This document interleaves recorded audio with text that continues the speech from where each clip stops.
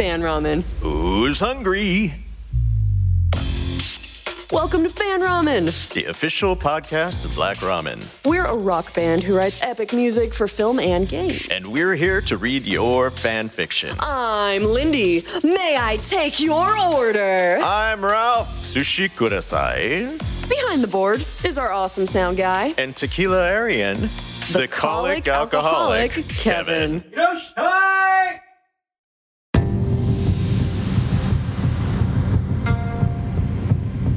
Have you ever been to Japan? No. If you could go, where would you visit? Japan, all of it. You would just go to all of Japan? Yes. No, I think Harajuku. I mean, that would be awesome. I'd like to see some temples, but I want to do some shopping too. Maybe get some fashion. I think that would be fun. All right. That sounds good. I would go to all the ramen places in Japan. All of them? Every single one. That's a lot of ramen. Who's hungry? You are, apparently. Our first fic is really cool. Kevin, Ralph, and myself are all musicians, and we really liked this idea for a fanfic. In 1988, Blue Oyster Cult released an album called Imaginos, a concept album and a rock opera. Imaginos is a character that the band invented, and Imaginos is a mysterious child who discovers he can change his appearance at will, and he can see the future. Imaginos _Bizardo Desdenova wrote a fic called Del Rio on archiveofourown.org. They've got tons of storylines about Imaginos, so if you like action and adventure, check out this author.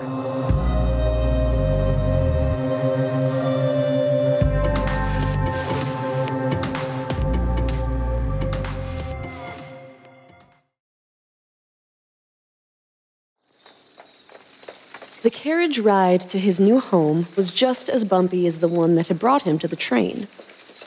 Even though Beaumont was a fairly new town, it was bustling with energy.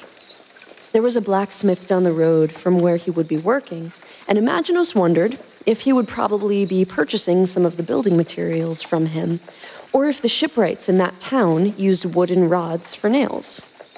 As he had time, he decided to drop in and say hello. It wouldn't hurt, he figured, to set up a positive connection with the man.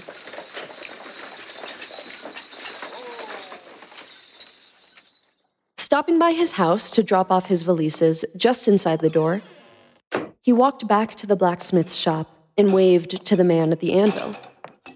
Aaron Williams dipped the piece he was working on in the cooling bath.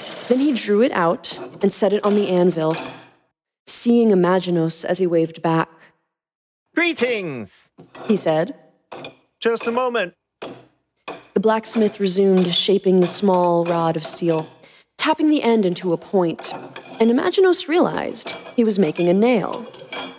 After completing the nail and setting it in the finished tub, the blacksmith wiped his face and hands off and went over to greet his visitor. I haven't seen you around here before, he said cheerfully. My name is Aaron Williams. Imaginos. Imaginos replied. My foster mother's name was Whitaker, but I never adopted it, and I have no memory of my original name. So, just Imaginos then. Aaron said, offering his hand. Imaginos shook it. Nice to meet you, he said. I just moved in today. I'm starting work tomorrow as an apprentice to the local shipwright. Mr. Blake is very strict. Aaron said. But not what I would call hard to get along with. If you make a mistake, he'll correct you. And he doesn't like to be interrupted, so make sure you know he's finished speaking before you reply. Sometimes there'll be a dip in his comments, so give him at least a couple minutes to continue when he seems to be done, just in case. Well, that's good advice, Imaginos told him. Thank you. So, where are you living? Aaron asked. The little house on the west end of the road. Aaron's eyes widened. The Taylor house? The Taylor house? Imaginos inquired, curious to know what the history was now. Alice Taylor was the sole owner after her husband died of a mysterious illness back in 1699. Aaron explained. When suspicion fell on her, she was tried and executed for witchcraft. After that, superstition took over, and until now, nobody bought or even went near the house. I'm afraid you're going to get a lot of gossip and nasty looks.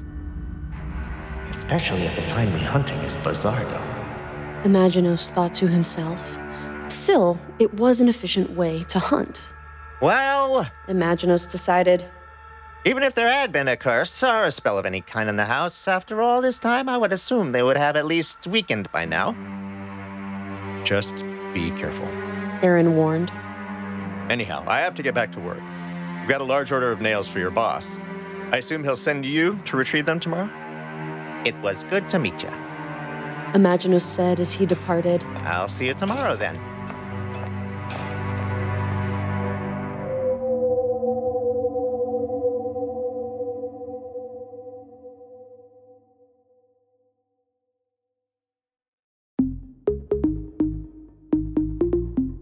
If you want more fan ramen, take a look at our Patreon. We have outtakes, bloopers, and behind-the-scenes chats. We're accepting submissions too. Email a link to your fanfiction to fanramenpodcast@gmail.com. Or submit using the form on our website. www.fanramen.com. Now, say it with a Russian accent. www.fanramenvodka.com. Okay, pirate accent. www. I'll shiver me timbers out, keelhole. Okay, now just pretend that you're drunk. Why are you going to pretend that I'm drunk? He's not pretending that I'm drunk. What are you talking about? I have no idea. Oh my god, now he's making inappropriate gestures. Ralph is an inappropriate gesture. This next fic is a Game of Thrones fic. Are you still drunk? This was written by Lions Escape. I'm still drunk. You can find this fic called Inevitable on archiveofourOwn.org. Make sure you follow this author and give this story some kudos. Give Lions Escape some vodka instead. Or instead of kudos, just give Lions Escape some vodka. Fan Ramen approves.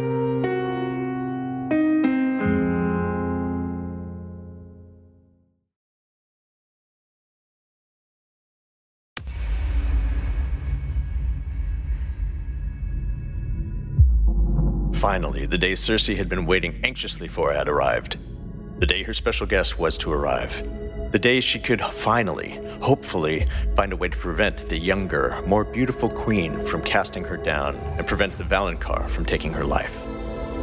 Even more importantly, it was the day she would hopefully find a way to secure the survival of her unborn child. Cersei had feared the women would not be found. Shortly before she had married Robert, Cersei had heard rumors that the woman had fled the woods to a faraway village. However, several months ago, Qyburn had sent some trusted birds to Lannisport.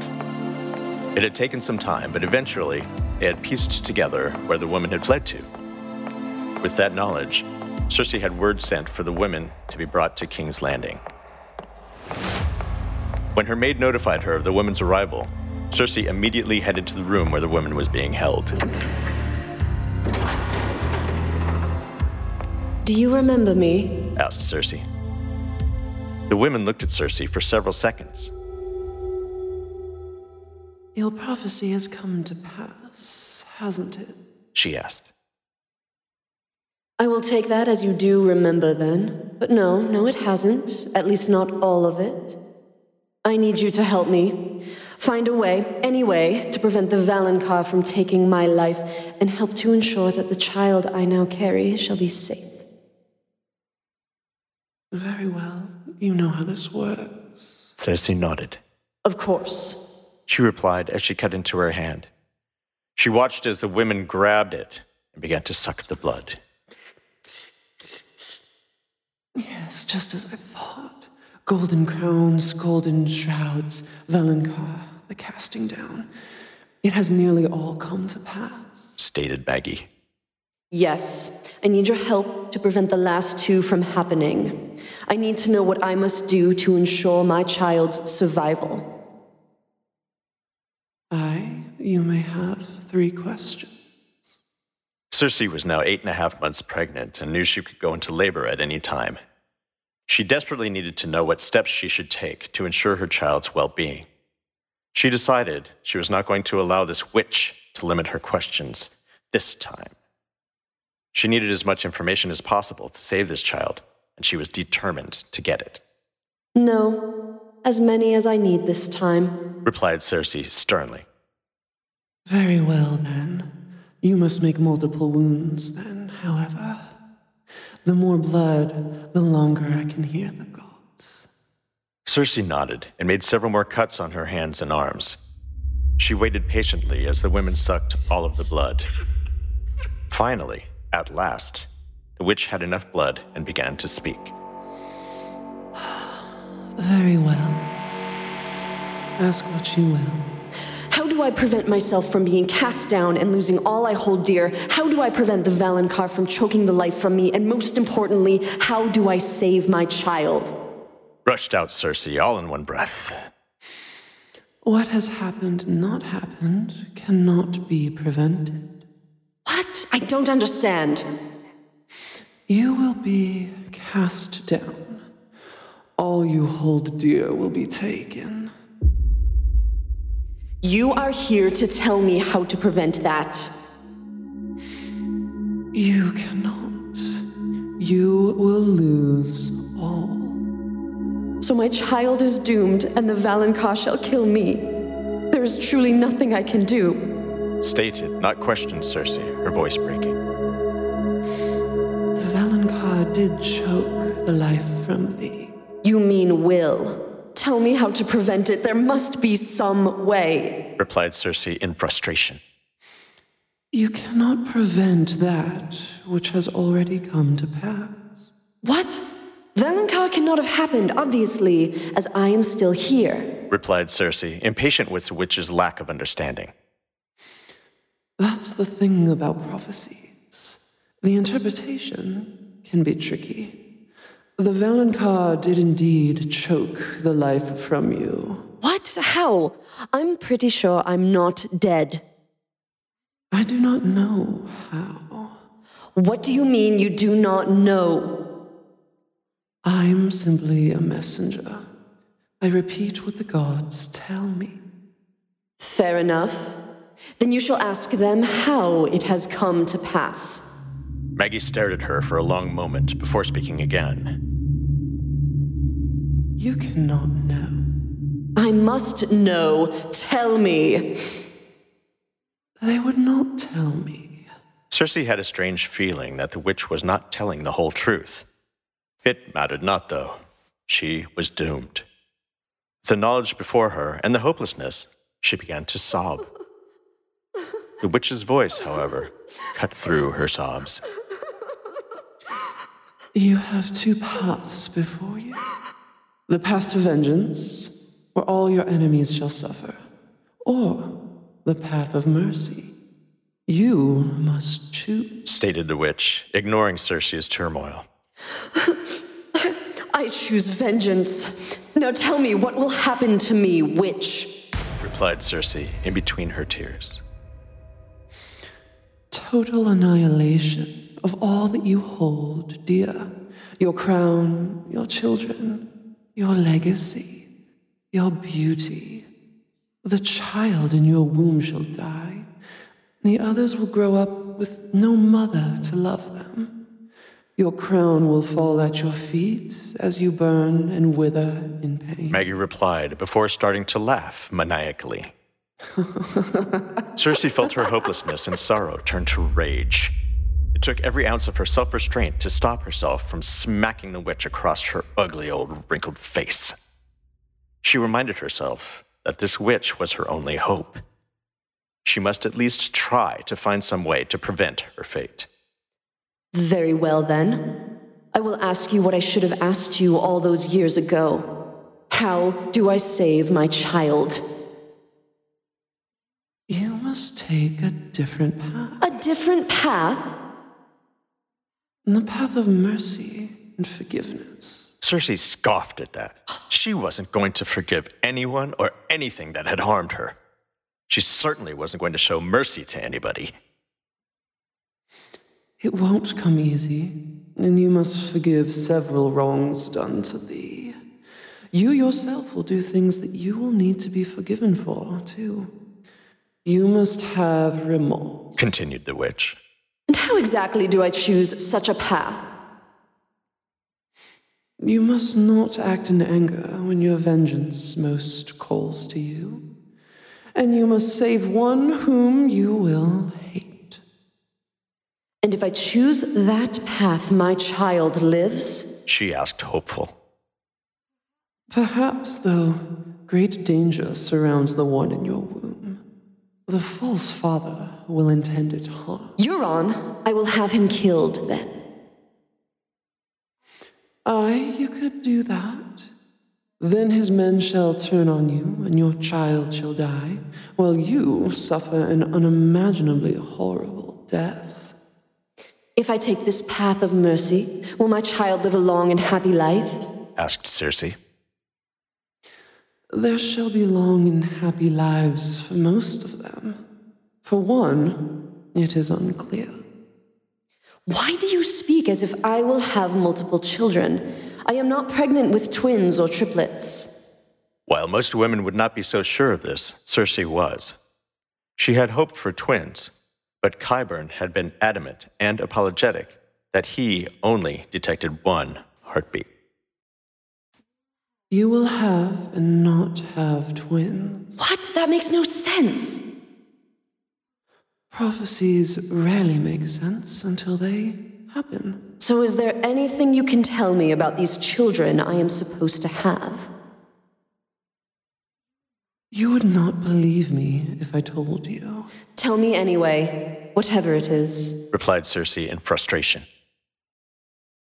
One born in your darkest time, one not of your blood, and two who aren't what they appear to be. Not all from your loins. Well, that's simply not possible. I'm not going to play mother to some orphans or whatever foul thing you're suggesting. Replied Cersei dismissively as she rolled her eyes. Now tell me how to save my child. This child. Demanded Cersei, placing a hand on her belly. I cannot. What do you mean you cannot? There is much unpredictability and uncertainty surrounding both your own fate and their own. Once the child is born, I may be able to tell you more. Very well. I suppose you will be summoned to the birthing chamber then when my time comes? May I rest now? No, I am not done yet. Replied Cersei before asking her next question. Will Jaime return to me? You to him, and he to you. She didn't even know why she'd asked it anyway. She told herself she shouldn't care whether he did or not. She swore to herself his treason would not go unpunished if she could help it. Will I keep my throne? She had to ask. She'd waited her whole life to be the one on the Iron Throne. You will lose all you hold dear. What can I do to keep my throne? No matter what you do, your reign will be short and end in death. There is one path only to your survival. It is when the one you hate most will offer you a chance to flee. You must take it then. I shall take some gold and flee to the free cities at once then. Cersei stated, not questioned this time. You shall not. Any fleeing before the time is right will result in death. Cersei was taken aback by this. Whose death? Mine? My child's? Both? The death of the entire northern population. Shall you flee, the dead shall rise and conquer all of Westeros. Upon hearing that statement, Cersei smiled brightly. Maybe fleeing wouldn't be so horrible after all. The dead couldn't swim, and on another continent, she could live a good, happy life with her child. Then, her smile faltered. Jaime was in the north. Then she inwardly scolded herself again. He tried to kill her and nearly caused a miscarriage. She should hate him. She did hate him. But she loved him still, too. She loved her child more, though. If she had to, she would choose her child's life and safety over Jaime's. So, she had to ask. The dead shall never swim, right? So if I flee now, my child and I will be safe on another continent. Aye, You will be safe and rich, and utterly lonely and miserable. I could never be miserable if I have my child with me. The witch's eyes got a strange, dark look in them. It was scarier than anything Cersei had ever seen before in her life. You must flee when forced to and not before. And you must not attack when your vengeance most calls to you. Elsewise, your child shall grow to be as bitter as you, and once grown, they shall conquer the 7 kingdoms and bring about the end of all humanity. That seems hard to believe. Cersei replied, her voice quivering. It is what the gods have foreseen. You shall have a very difficult child. A child with the potential to be worse than another whom you once had, but far more dangerous, as they will have an intellect like that of your hated brother. It is only their siblings who will save them from themselves. One sibling in particular. Wait, I thought you said before that my child would die if I took the path of vengeance, as you so called it. Asked Cersei, suspicious that the witch was lying to her. The witch gave Cersei a strange look. She opened her mouth to speak, but stopped herself. Cersei stared at her impatiently. After several moments, the witch spoke again. There are many paths that result in death or non-existence for your children and you. Some paths that result in the end of all mankind at the hands of your child. One path only where you and your children shall live and be happy. So if I wait until the time is right, my child will live a happy life and not die or bring about the end of humanity? They all will, except possibly the one whose path is not yet clear. Do you mean the child I carry now? How can I ensure their safety? I care only for this child, not any future children that I don't believe it's possible for me to even have. I'm sorry, the gods refuse to tell me more on this. Cersei put a protective hand on her stomach. She hoped it wasn't this child's life that would be in danger. How will I know when the time is right to flee? You will know. How? Chains, blood, pain, misery, death, life, all shall surround you. You will lose all hope and nearly die in loneliness when your worst enemy shall save you. Who would that be? I have many enemies. I am not so sure which of them I hate the most. You will know when you see them. More riddles. Cersei figured it mattered not anyway.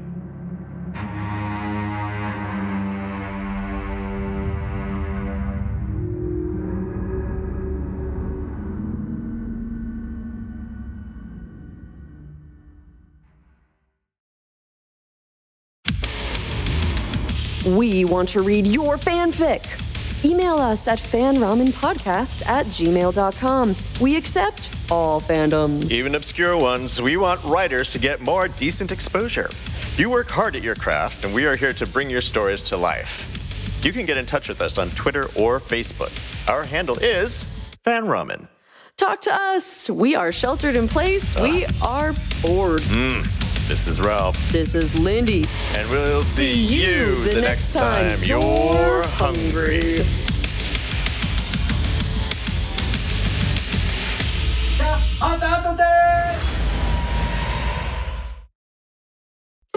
This podcast produced by Lindy Day and Ralph Avalon. Sound design and engineering by Kevin Villagestone. Music by Black Ramen.